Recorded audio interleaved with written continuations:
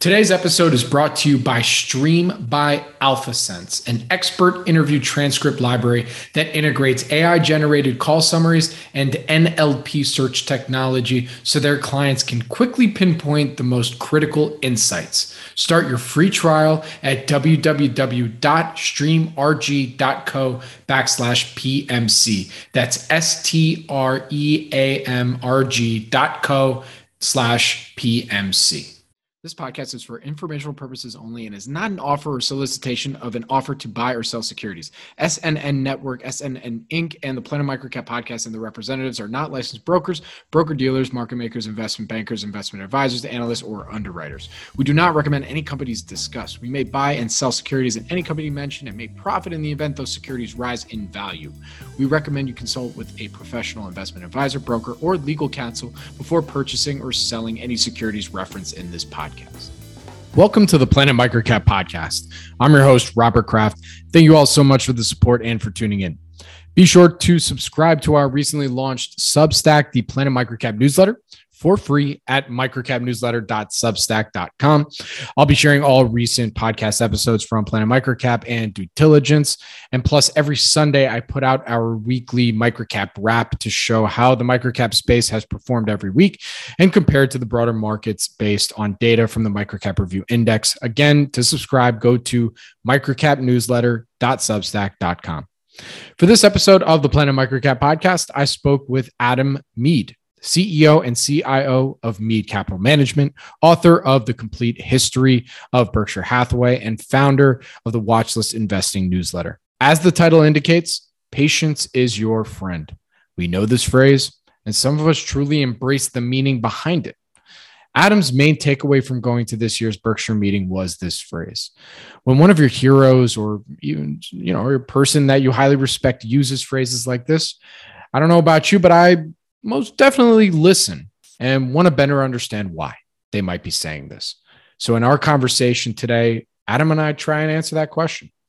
Thank you again for tuning in to episode 229 of the Planet Microcap Podcast, and please enjoy my conversation with Adam Mead. This episode is brought to you by Stream by AlphaSense. You can find them at streamrg.co/PMC. That's streamrg.co/PMC. Stream is an expert interview transcript library that is starting to become an integral part to investors' research process. They have a number of interviews on a wide variety of companies, including TMT, consumers, industrials, real estate, and more. Stream provides over 300 expert interviews per week, and 70% of their experts are found exclusively on Stream. Stream is unlike any other transcript libraries. Stream integrates AI-generated call summaries and NLP search technology so their clients can quickly pinpoint the most critical insights. Stream's community of experts and thought leaders partner with Stream to build their professional brands and expand their industry influence. Right now, there are approximately 8,500 plus call transcripts available. For more information, please visit www.streamrg.co/PMC. That's streamrg.co/PMC. Welcome back, everyone, to the Planet Microcap Podcast. I'm your host, Robert Kraft. You can follow me on Twitter at Bobby K. Kraft. That's BOBBYKKRAFT. And joining me today is Adam Mead. He is the CEO and CIO of Mead Capital Management, author of The Complete Financial History of Berkshire Hathaway, and the founder of Watchlist Investing newsletter. With that, Adam, thank you so much for joining me today. How are you doing? I'm doing great. It's wonderful to be here. It's great to have you. And I said this offline. I appreciate you being so accommodating. This is my first interview since I'm back from Israel. So we were supposed to do this last week. I had a little bit of jet lag. So I appreciate you being able to reschedule. Yeah, of course. I've got two little ones too. So I'm right there with you. Yeah. I was joking with you offline again where I was like, look, the 14-hour flights, bring on the 3 to 4 hour flights now. You know what I mean? Like that's nothing anymore. So, I wanted to start off our interview, and you've done quite a few of these in recent years, especially with the new book, you're doing the rounds and whatnot. But I wanted to start off with Omaha.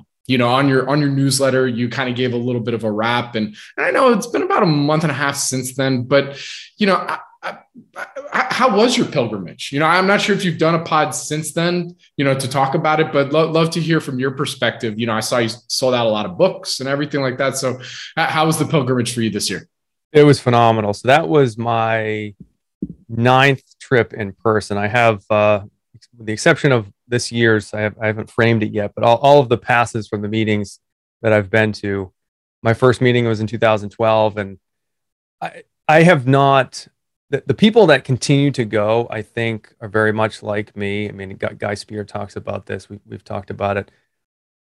It's the same excitement. It's like you're a kid going to Disneyland or something, and it's what you're gonna get, but it's always different. You meet new people. Everybody's just so friendly. It's wonderful to be there, and I think having 2 years off just made it that much more exciting to be back there.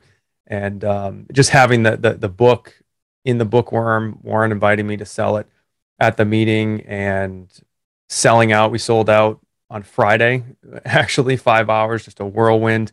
Got to meet a ton of great people, new people. It was just phenomenal. It was just a wonderful meeting.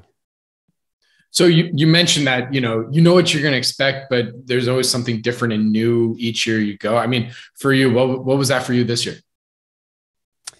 I mean, so Buffett is very much a teacher. And in fact, he said he wants to be remembered as a teacher. And this year, he always picks something out to highlight. And this year he used the Allegheny acquisition and the fee that he paid, or that was paid to Goldman Sachs as the example to say, hey, you look at the deal, the acquisition price, and it's, $848.02, I think.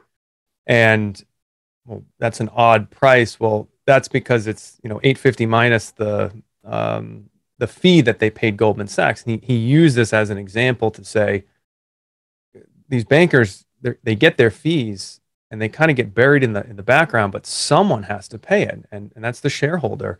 And so he used that as an example, and then that led to a discussion about, I forget, he didn't say what year, I don't think, but there was a time when he needed a fairness opinion for another acquisition that they were doing. I think it might have been Diversified Retailing, which was 78, or Blue Chip Stamps, which would have been 83. So a long time ago. And they would have had to pay like $1 million for this fairness opinion just to do the deal. And they got it down to about $60,000 because they just, using Charlie Munger's wisdom, and just said, we're just going to go A to Z through these investment bankers, offer a ridiculously low price. They know it's a super easy thing to do. So it just, that was one thing. Another thing is, I mean, we've just seen this history repeat over and over again, where Buffett's washed up, and just this amazing idea. I mean, you watch Berkshire over the years, and it's just an exercise in patience. And so they went years and years and years without doing anything. Buffett wrote in his letter that they hadn't found anything to do, and literally the next day, he's meeting with Joe Brandon and has this idea of buying Allegheny, and they lay out $52 billion in the matter of a course of a few weeks. So patience is definitely your friend. That was another highlight from the meeting. It's fun. I so appreciate that, especially because one of my questions I was going to ask you a little bit later is with all this renewed vigor and excitement towards the stock market, maybe not so much right now, but in the last two and a half years, with Robinhood craze, all that stuff, and especially with all these new investing and finance shows and movies that involve bad ethics and charismatic leaders and all that, but happen to be scrupulous, what's your vibe when you were there? Do you feel hopeful for the next generation of investors that they are going to adopt some of the more, Buffett Munger, patience is a virtue type investing? Or are we at kind of this like weird, I don't know, crossroads, I guess you'd say? I kind of have it's unfortunate, on the one hand, and I've used this example before, like on the one hand, the fact that human nature doesn't change, and people panic and sell out at the top, and or sell out at the bottom rather, buy at the top, is good for people like me that like to buy businesses. And when the stock prices go down, we take advantage of it. But on the other hand, it's kind of sad because they make these terrible financial decisions. So I think we're always going to have an element of that, sort of the true investors, the sort of speculators on the one hand, and then in the middle kind of shifts back and forth. And what we've seen recently is, I think, the beginning of a shift, a whole other generation of investors just getting sort of re-educated, if you will, on, hey, markets can go down and they might not, bounce back in a couple of weeks or months. It could actually take years. So there's that sort of re-education process going on, and just, you just remember every year I go out there to Omaha, I'd say that there's at least 25%, probably more like 40%, of the people out there are new. Oh, hey, this is my first time. Geez, wanted to come out here before these guys, pass away. And I've heard that for years as I've gone out there, which is great. I mean, I think that's a great thing. The more people that can find Warren Buffett and realize that, hey, he's not just a washed up, old stodgy stock market investor, the better. Absolutely. So, maybe final takes from the meeting. I mean, who are some folks maybe that you met, or some people you were looking forward to meeting that you finally got to meet in person, because you all are, Buffett fans and all in the room at the same time? Yeah, gosh. I mean, I there's so many people, and I can't name all the names, but I met so many new friends and people that had sent me messages about the book, and we connected in Omaha. For me, I really like talking. I mean, I love talking to everybody, but to talk to the managers, talking to Dan Calkins, who's chair and CEO of Benjamin Moore. You can just approach him. Hey, how's business? What's Sherwin-Williams doing against you guys? That kind of. It's fun. It makes it much more tangible, and it really just drives home. It's part of this Berkshire culture that you're a business owner, and these people are working for you, but they're also your partners. And I met Katie Farmer, again, CEO of BNSF Railway, one of the largest railways in North America and the world. And, you can just walk right up to her and talk to her. There's a woman at Johns Manville, Kathy. She has been an assistant to the CEO for a number of years. And I've talked to her over the years, and she's given me insights into how the boards, many people don't know that the Berkshire subsidiaries actually have boards of directors, and just picking her brain, and I got to see her again, and just all those things. It's so fun, and meeting people literally from all around the world. I mean, you just took a trip to Israel. I met some people from Israel, Brazil, China. I mean, it's just incredible where people come from. It says something about what has been built out there. 100%. I got to get out there for 2023. I got to do it. I've been meaning to go for the last few years, and well, obviously minus the last two because nobody could go. But it's time I make the pilgrimage. It's time. Fly the microcap flag out there. Yeah, it's great, and just one other thing that kind of just dug my mind. Well, you'll know me out there, so you'll know somebody. I'll show you around. Buffett made this really interesting comment about Progressive. Someone asked him about it, and he said, well, geez, Progressive's net worth must be around 20 billion. I haven't looked at it in a long time. And that was like I just made note of that. I said, wait a minute, that's interesting.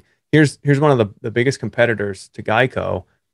Buffett hasn't looked at their net worth in a long time. And to me, that was a lesson, right? Like, I can apply this to my own investing, and I have over the last, 5 years, certainly, of writing the book, and more recently said, there's so many numbers that are thrown at us as investors, and certainly, with microcap investing, you try to look at everything, and here's Buffett saying, geez, I haven't even looked at Progressive's net worth. And Geico has to incentivize their managers. They look at growth in new policies and profitability of existing business. And it just kind of dawned on me that Buffett's probably just looking at Progressive the same way.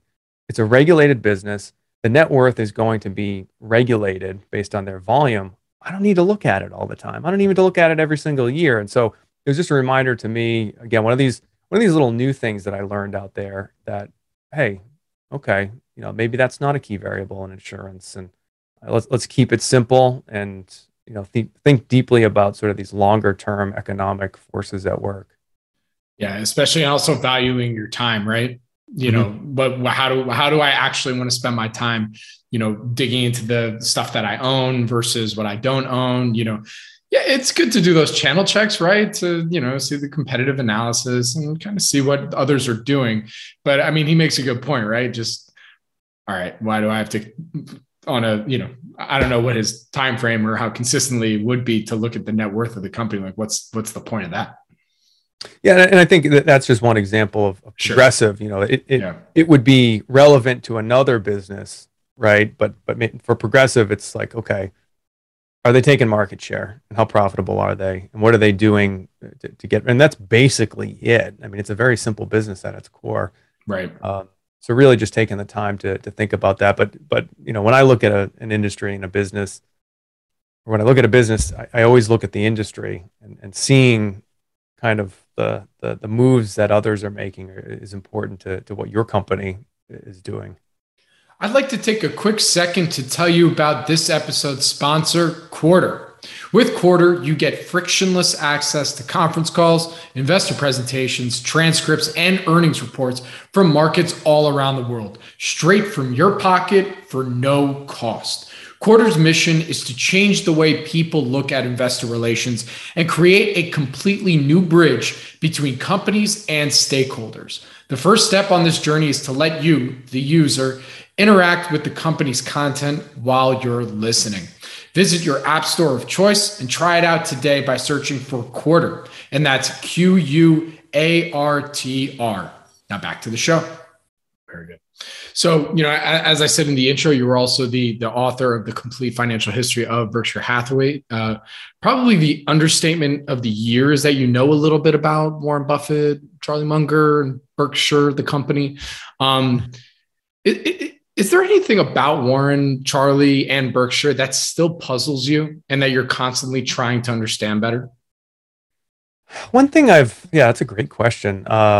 One thing I've continued to really work on, which is sort of related to what I just talked about with these key variables, is how does Buffett go about structuring their compensation? Because he's dropped clues over time, like, geez, it's based on the underlying business.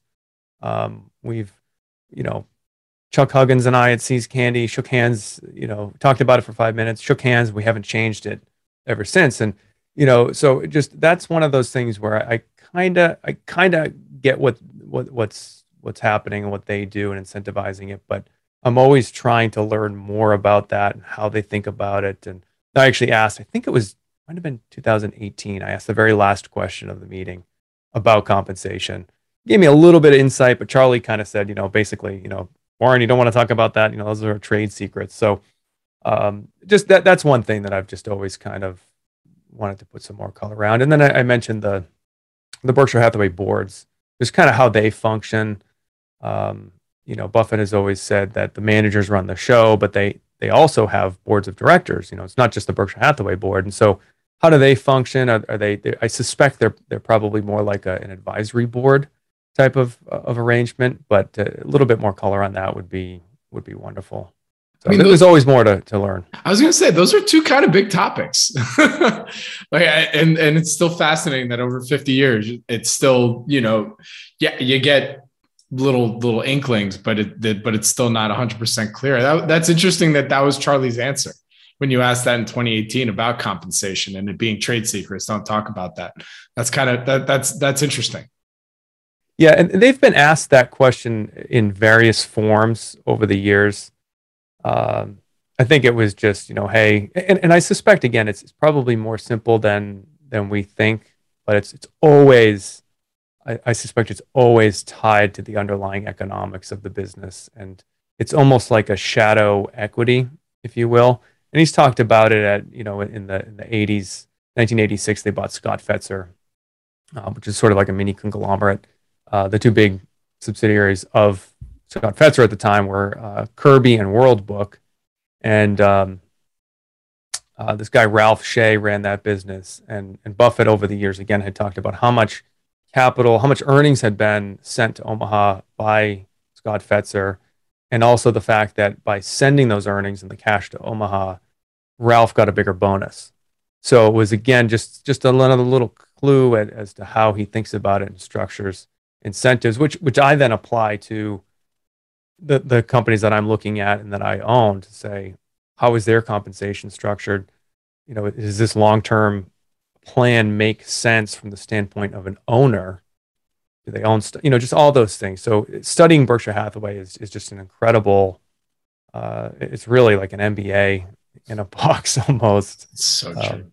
Yeah. It's so funny because I got my MBA and I don't think we talked about Berkshire enough. I don't even think maybe it was even like one full class talking about, or one, I think maybe there was one case study that we did, but it's just silly that like it's not covered more. I mean, I'm sure at other MBAs maybe a little bit more, but I mean, at mine, not so much. It's a shame. It's a shame. But another question that I have for you, being a Buffett Berkshire historian, what would you say is the most overlooked, underrated Berkshire deal, investment, transaction that gets little to no dissection, at least compared to kind of everything else? Yeah, I've used Scott Fetzer. Yeah, Scott Fetzer I think is a great one. So Berkshire spent around $400 million in 1986 for Scott Fetzer. Like I said, it was a mini conglomerate, had about 20 businesses. The interesting thing about Scott Fetzer is they tried to, I think it was an ESOP. They tried to buy it with ESOP. It failed. I think an LBO tried to buy it. And here was a business that was earning, 25% returns on capital, and it was just kind of getting passed over. And Berkshire just stepped in, basically just wrote him a letter and said, hey, I want to buy your business. And they did the deal. And at the time, it doubled Berkshire Hathaway's revenue base. It was a pretty major acquisition.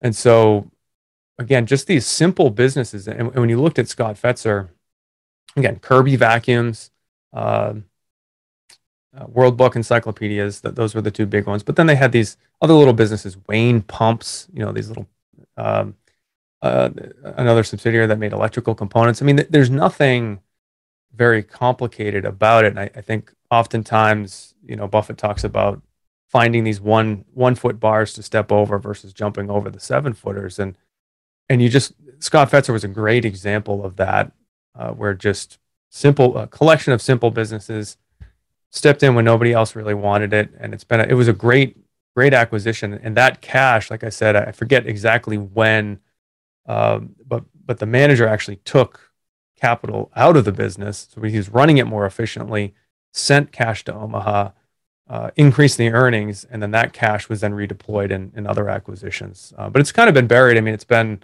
35 years since that acquisition. But many of those businesses are still there. Awesome.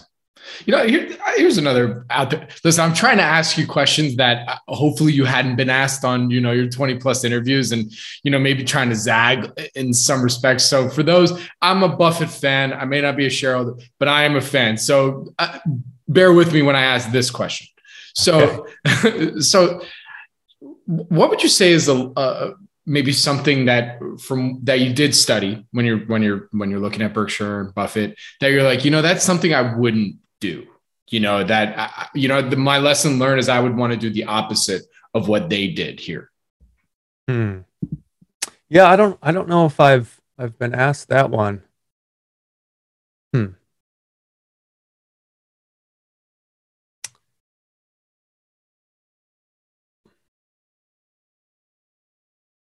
have to think about it some more. One thing I'll answer it in a slightly different direction. Looking at studying Buffett personally, I mean, he literally eats Oreos and ice cream for breakfast. Literally. Uh, I eat my broccoli. Like, that's one thing I disagree with him on, that nutrition is pretty important. Um, yeah, I mean, I can't, in terms of acquisitions, I guess it's so easy to say, geez, he should have done this. I mean, buying airlines again. I mean, how many times over the years did he literally said, geez, joking, of course, got this 1-800 number. And, every time I think about buying an airline, I call them and they talk me down. And, and then he goes and he buys airlines again.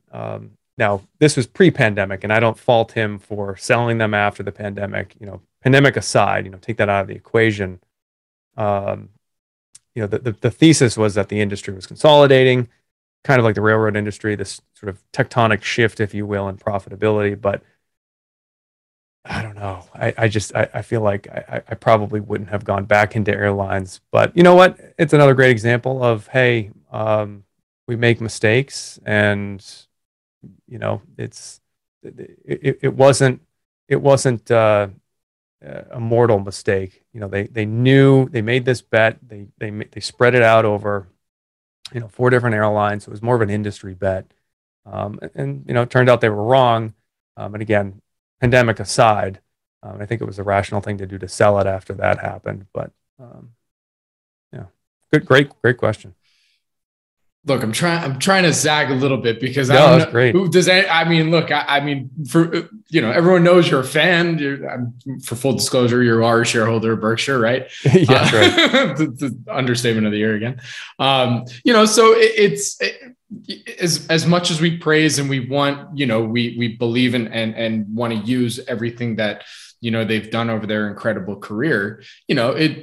Sometimes you want to ask like those kind of questions, and they're such good managers that I think they would be more than willing to talk about that kind of stuff. And you even said jokingly, he's got that 800 number to anytime he's thinking about buying an airline. Sorry, you were going to say? Yeah, no, and they've been very, I mean, just you listen to these meetings and they're always very candid about the mistakes that they've made. Google's another one. I mean, they've brought this up a number of times. Geez, we should have bought Google. We should have bought Google. And it's like, why haven't you bought it? Google for me, it's not really in my circle of competence. I haven't looked at it deeply, but for Buffett or for Munger specifically to say, geez, we missed this. Why haven't they bought it? Or a little bit of it. I don't know. But so then, I mean, to kind of wrap the bow on, Berkshire and talking about Buffett, Mark, what would you say is kind of the short-term future for this style of investing? Do you see it, gaining a little bit more steam as we kind of moving forward here in these next few months and what's happening? This is kind of a macro question, but, as a student of this kind of history, do you see it gaining a little bit more steam and maybe a little bit more exposure amongst folks that maybe lost a little bit and are like, all right, I need to now kind of take a step back and do what some of the best have been doing for a long time that's worked? Yeah, I would expect that to happen. Although some of those people, it's really, they're only visiting. It's like, okay, I've done, whatever, Bitcoin investing, I've done, momentum investing, sector rotation, I don't know, all these crazy things that they name these, geez, let's try value investing, and then something else will come along and they'll move on. I do think, to the extent that it causes people to think about what they're doing, and I mean, it really, and to the extent that they don't, I mean, so much the better for you and me that look at fundamentals. But to the extent that some people are educated on, okay, the stock market is not a casino, I can study these financials, and even just a cursory glance at, Yahoo Finance, a free site. Does this business make money? Yes or no? No. Okay, let me just pass. Like, just even just a little bit. Like, they don't have to go reading 10Ks and do all this stuff. Even just enough to know, okay, maybe I'm talking to my financial advisor, geez, how do you pick these businesses? Why are we buying money losing companies? When do you expect them to make money? Just anything like that that can really folks help folks out, is for the better. And even if they just say, you know what, I'm just going to go to an index fund and basically give up, which they'd probably be better served by doing that. Just say, okay, I'm going to focus on being the best nurse or teacher or what have you, and just let Buffett's overall message of owning businesses and letting them go for the long term work in your advantage. Very good. All right. So now I want to learn a little bit more about Adam, and your background. What I usually ask this at the beginning, but hey, we had to talk a little Buffett. Yeah, jump in. Yeah. When did your passion for investing begin? I'm in my head, I have it that you were like, you saw Buffett speak and that was it. And you went on your quest of being anyways. Okay. You say it. I mean, it was sort of like that, but kind of late. I can't really pinpoint the exact. I was probably 36 now. I was probably 20 when I really started. It was just like him finding Graham. I mean, literally, it was like, oh, like this makes total sense.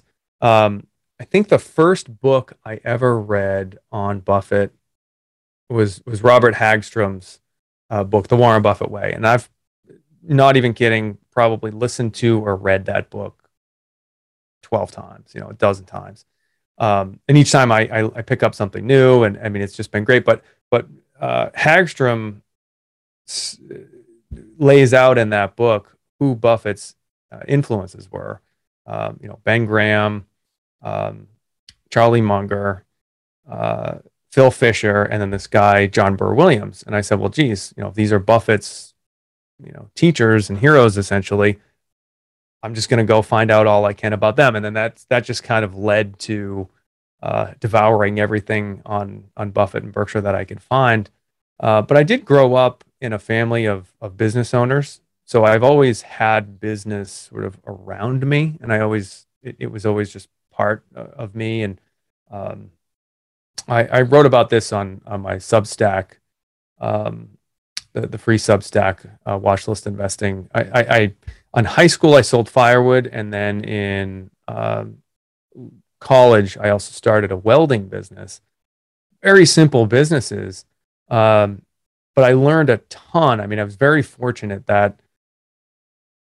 I mean, firewood, it's just a super simple business, but it gave me this model of how to think about businesses. And then when I went to college and started studying business, I could hang all of this stuff on my real world experience and say, okay, inventory turnover or valuing inventory. Well, geez, I've cut up all this firewood and it's sitting in a pile here.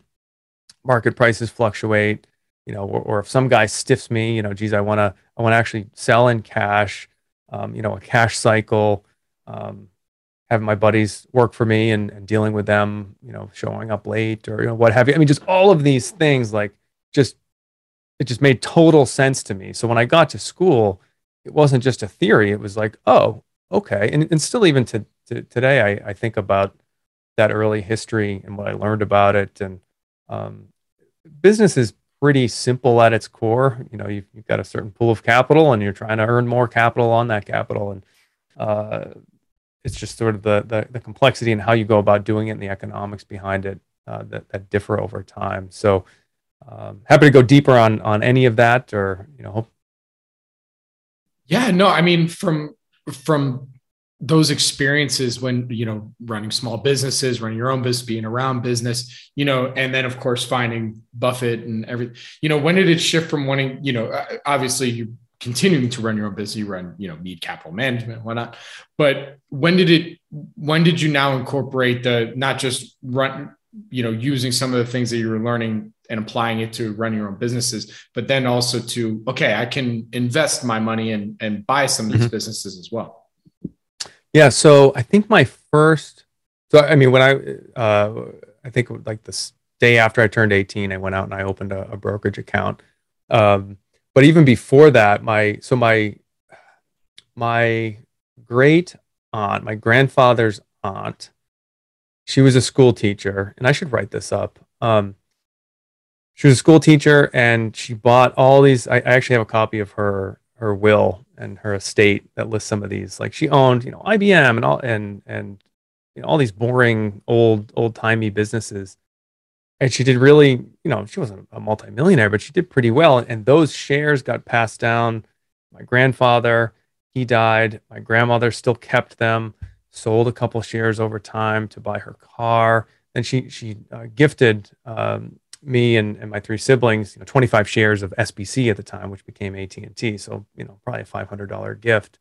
That was my first like real entry into, so I can, own these shares and they pay a dividend and they'll send me a check and I can, let them buy more shares for me. Like that was my first real, okay, here's the stock market. And so then, like I said, I opened an account like the day after I turned 18, and I've made all the classic dumb mistakes, Bobby, over time. And I have a file on my computer. I call it the folly gallery. And so every time, and it's been a little while since I made a big blunder, I'm learning. But I mean, I turned 18 in 2004. And so this was the run up to the great financial crisis. So I did all the typical things, geez, let's look at this stock because it pays a good dividend, and I did some decent stuff too. Like, let's buy 3M and set up a drip program, or let's buy, some more AT&T. But I bought some little casino businesses that went into bankruptcy. 2007, I bought a mortgage REIT that was, yielding 25% until they cut the dividend. I mean, I've done all these dumb things over time, but I keep track of them. And so and fortunately, most people who are investing, probably 99.99% of people, they start out with a small amount of money. It's not like someone gives you $100 million or something when you're, 18 years old. Okay, go invest this. Fortunately, the mistakes that we make, even though they're big at the time, you generally have less money, in your portfolio. So that compounding effect of your learning is actually magnified that much more, because as you go forward, you're making less mistakes and you're applying that to more capital. So I think of it as a good thing, and I'd really just encourage everybody to track their own mistakes and learn from other people too. I mean, again, you're going to make plenty of them on your own, but learn what others have done too, because there's a lot of folly out there. 100%. We're microcaps, man. It happens that your bat, like if your batting average is 200, you're just hoping that those two bets out of the 10 are that's right. Even 100. I mean, it only takes one. But catch us up then, because now, currently CEO, CIO, I mean, obviously you're the author and you have your Substack going, but you also run Mead Capital Management. So catch us up from, those beginning early days, investing's cool, we love it, to now running your own shop. Yeah. So in between there, so I left college 2008, looking around for a place to work. I stumbled on banking, business. Okay. Interesting, money. All right. Had no idea sort of this other side of the bank, which was commercial lending. So I ended up in the commercial lending field. I started in banking in 3 weeks after prime hit 3.25, like right as everything was hitting the fan.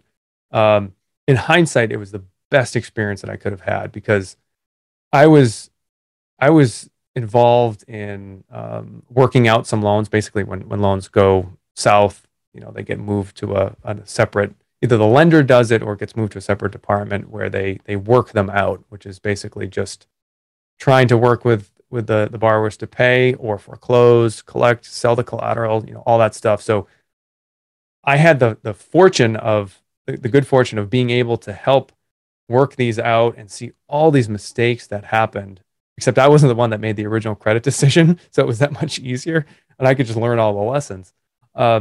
But I spent 10 years in commercial banking, starting as a credit analyst, moving to a portfolio manager, and then ultimately spending the last 3 years in banking as a commercial lender myself, lending to businesses. And again, that was a really a wonderful experience for me, just getting to see all these different businesses, getting to see how decisions are made on the ground, but also thinking like a lender is extremely important. You think about guys like Seth Klarman at Baupost or Howard Marks at Oaktree. Those guys are really credit guys at heart. And Buffett talks about, rule number one, don't lose money. Rule number two, don't forget rule number one. And so I think that experience really helped me when I continued this natural drift into stocks, because the way I think about it is it's kind of like the two sides of the same coin, Bobby. If you're lending to a business, you're looking at the cash flows, you're trying to determine, okay, what are the risks in this business? Who are the suppliers? Who are the customers? Understanding the industry, ultimately getting to a cash flow figure that is going to repay the debt that you've lent to this business. Flip side of that coin is being an equity owner, where you're looking at those same things, just saying, okay, what's this residual cash flow worth? And so having that credit mind really helped me as I continued this natural drift into the stock market. But it's really one really fascinating thing about this experience is talking to other lenders. And I was pretty young at the time, still pretty young, I think. We've got a couple of grays coming in, but compared to the guys that were there, I'd always ask them, like, all right, we spend our days looking at these businesses. Why don't you look at the stock market, and try to find some of these businesses that are out there and buy them? Oh, no, that's too risky, and it really hammered home to me the fact that I think it is partially genetic. Like you either have it or you don't. Like within 5 minutes, you either understand value investing, you get what you're trying to do, whether you apply it to a micro cap, large cap, if you consider yourself a growth investor, a GARP investor, looking at businesses, looking at stocks as businesses, it either clicks or it doesn't. And it just amazed me. It was like, like you're literally the best person equipped to look at a business. You can read the covenants, you can read the bank, the filings and everything, and you don't do it. Why don't you do that? It blew me away. So that just kind of pushed me even further along in this natural drift. And in 2020, right as the pandemic hit, unfortunately, but I stepped out and decided to go full time at Mead Capital, and couple of challenging years, but that actually led me. And I think I'm not a great salesperson either. I could blame it on the pandemic, but I think I'm really not just not a great salesperson. But that initial struggle led me to start Watchlist Investing, which is a monthly newsletter, paid newsletter that I do deep dives on great businesses. So I've got sort of this, almost 4-quadrant thing, if you will, where I've got Mead Capital, where I manage money for clients on a bottoms up, value investing, go anywhere approach. I've got a couple of small caps, nano caps in my portfolio as well. So I've got that for clients. I dovetail that with the newsletter, where I'm looking for good businesses anyways. It helps me to write them up. It gets me exposure to others that might have interesting ideas. And then I've been slacking on this a little bit lately, but in conjunction with the book, I have a website called theoraclesclassroom.com. I also have a YouTube channel where I go through all the Berkshire meetings and pull out some interesting clips and really try to continue to apply the lessons that Berkshire offers us to those other things that I'm doing. So it's this wonderful, and then I have the free Substack, which you mentioned before, where I just kind of put some of my thoughts out there and offer some lessons publicly. But they're all different, but they all help each other, and it's just fun continuing to learn, apply the lessons, updated lessons, new lessons, looking at new companies, and just continuing to try to become a better investor. So what's the number one lesson that you've taken from Berkshire that you would say has helped you the most, in selecting, businesses that, to have in your own portfolio with Mead Capital? And then on the other side of thing, what's a lesson that you like, I think this is a good one that I can use, but then ended up maybe not working out for whatever reason. So both sides of the coin. Yeah. So Buffett really, again, he was an economics major. You look at Buffett, geez, finance. He was an economics major. He really thinks. He thinks very deeply about everything, and it's clear when you spend 2 seconds listening to him. But he really does keep it simple. I really do think he keeps it simple with this very basic model of, it's so easy to get lost in all these ratios and profit margins. We want a high profit margin. Well, that's not necessarily the case. What you're ultimately trying to do is find a business that earns a good return on capital and buy that business at, as small a multiple to that underlying capital as possible. You're laying out capital, try to get more back. And it really is that simple. It's just the implementation of it is pretty hard. So you might have a business, just to kind of bring in a little bit of Berkshire here. See's Candy has a lower profit margin than Flight Safety, another business that they own. But what really matters, but See's Candy is hardly uses any capital. Flight Safety is a very capital intensive business. McLean is another example where Berkshire owns a distributor. They survive on a profit margin, a net profit margin of under 1%. And you say, well, geez, that's a bad business. Now, it's gotten tougher over the years, but they turn over their capital so fast that 1% profit margin turns into, when Berkshire first bought it, they were earning 15% on capital. So you got to remember ultimately what you're trying to do, and return on capital really, to me, is the heart of everything you're doing. But even beyond that is the qualitative and saying, okay, what are the key variables to this business? Like I said earlier, sometimes it's not as obvious. And when I'm doing my deep dives, I spend an enormous amount of time just thinking about what are the 2 or 3, and I limit myself to 3. What are these 3 key variables of this business that I really need to pay attention to? And it's hard. It's hard.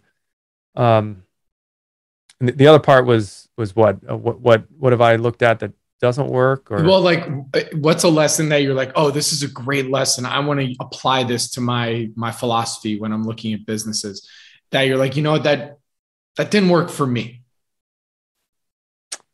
Yeah. I mean,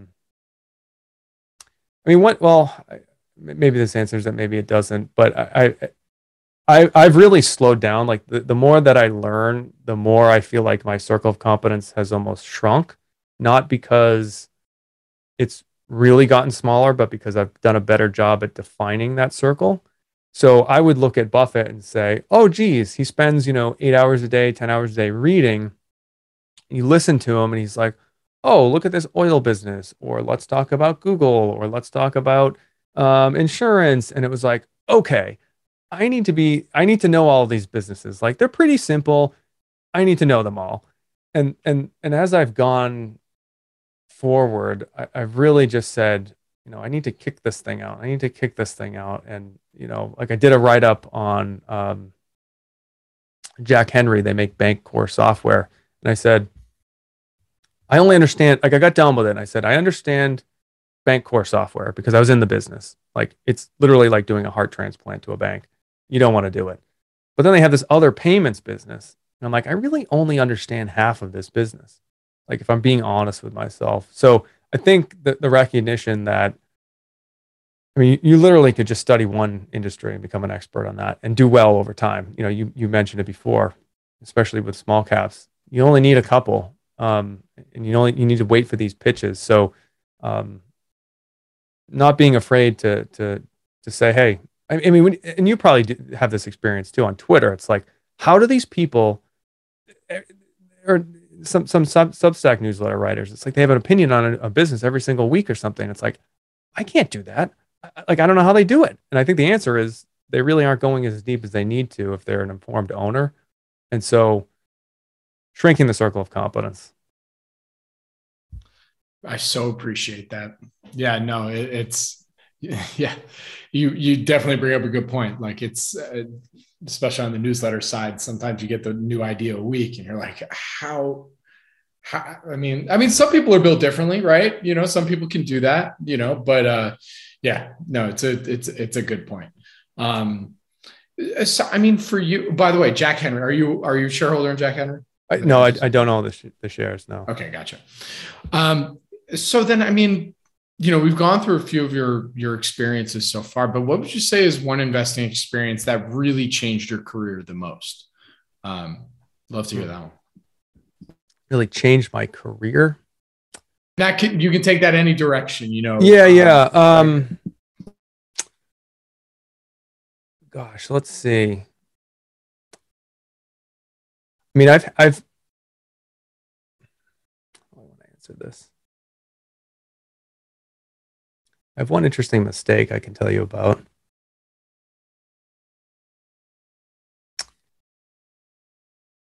Well, I'll start with, so I followed Monish Pabrai and Guy Spear into Horsehead, which is a zinc recycling business, basically. I did my own analysis. I mean, I read the 10Ks. I looked at it, but I think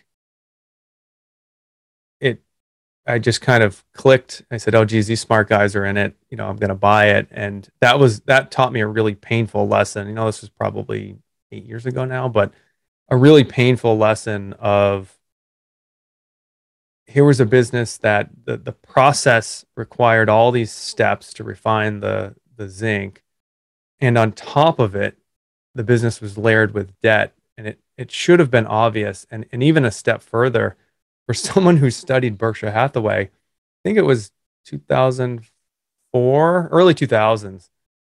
Berkshire wrote off in its energy business a failed zinc recovery business. So I had seen that. So that was just a super dumb move, but that was something that really highlighted to me, again, circle of competence. I should not have been in that business. I should not have been anywhere near that business. And so I use that. It's a very painful lesson, but I mean, I think about it all the time. It's like, do I really need to be in this business? Can I just need to wait and not get, either caught up in what others are doing or feel like I haven't done anything for a while. I need to go into this business. But I've had good success, just to kind of flip it to a positive side. One of I think the better investments I've made, which unfortunately got taken away from me, was Ancestry.com. I identified the business as one where they basically they invest.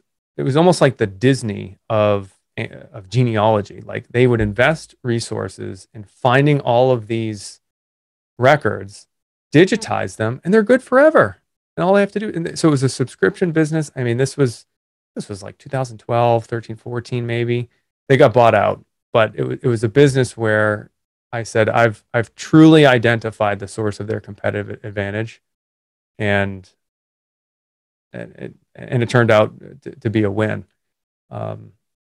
So a couple examples like that where just it feels good to identify the true economics at work and see it happen, and really just it keeps you coming back for more, right? It's like, okay, for sure. You have those mistakes and even some of the not complete blowups. It's like, oh geez, should I just index? I'm a terrible investor.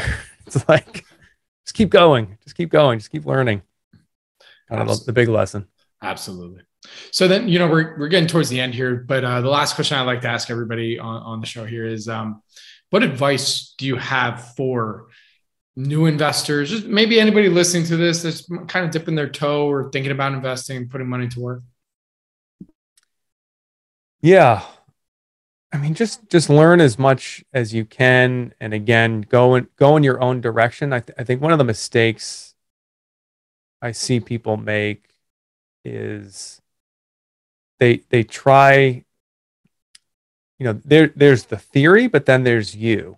Like, okay, I have to be in this stock, or, I need to invest in this kind of business, or, even in value investing, geez, you should take a look at this business. Well, it always comes back to you. Like, you're the last line of defense to your own returns. And so you don't have to do anything you're not comfortable with.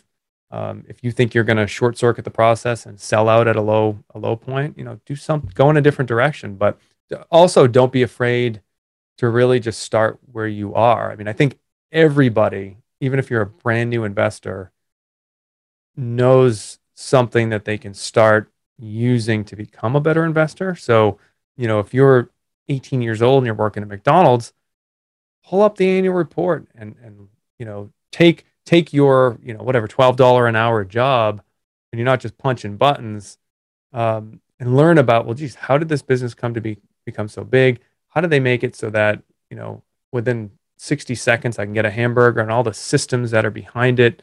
Like you can apply that anywhere. If you're a nurse or something that's thinking about getting into investing, who makes the hospital beds? What is that one product that you use all the time that you just say, I could never live without this? And that's a clue to a more experienced investor that says, geez, that business might have pricing power, or they might have a lock on the market, but you don't know that yet, as a new investor. But just be curious, I think, is probably the best advice. That's fantastic advice. So, Adam, with that, we're there. Where can our audience go and find more information about you, follow you on social media, subscribe to your newsletter, all the plugs? Yeah, sure. So watch list, Mead Capital Management, meadcm.com, watchlistinvesting.com. You can get a couple of free issues of my deep dives and sign up for the Substack, which I try to keep to weekly. I'm on Twitter at BRK_student. Let's see, YouTube, The Oracle's Classroom. I think that's it, but I'm sure you're going to have links below in this episode. Always happy to answer questions. Get them to you, get them to the chat. Love the conversation. Don't be afraid if you're a new investor, ask questions of everybody, and me included. I often find I learn things from the questions that people ask as well. So look forward to continuing the conversation, and maybe coming back on your show here, Bobby. This was a lot of fun. 100%. We'd love to have you back on. But in the meantime, listen, Adam, good luck. Stay safe. I look forward to our next chat. All right. Cheers. This podcast is for informational purposes only and is not an offer or solicitation of an offer to buy or sell securities. SNN Network, SNN Inc., and the Planet Microcap Podcast and the representatives are not licensed brokers, broker-dealers, market makers, investment bankers, investment advisors, analysts, or underwriters. We do not recommend any companies discussed. We may buy and sell securities in any company mentioned and may profit in the event those securities rise in value. We recommend you consult with a professional investment advisor, broker, or legal counsel before purchasing or selling any securities referenced in this podcast.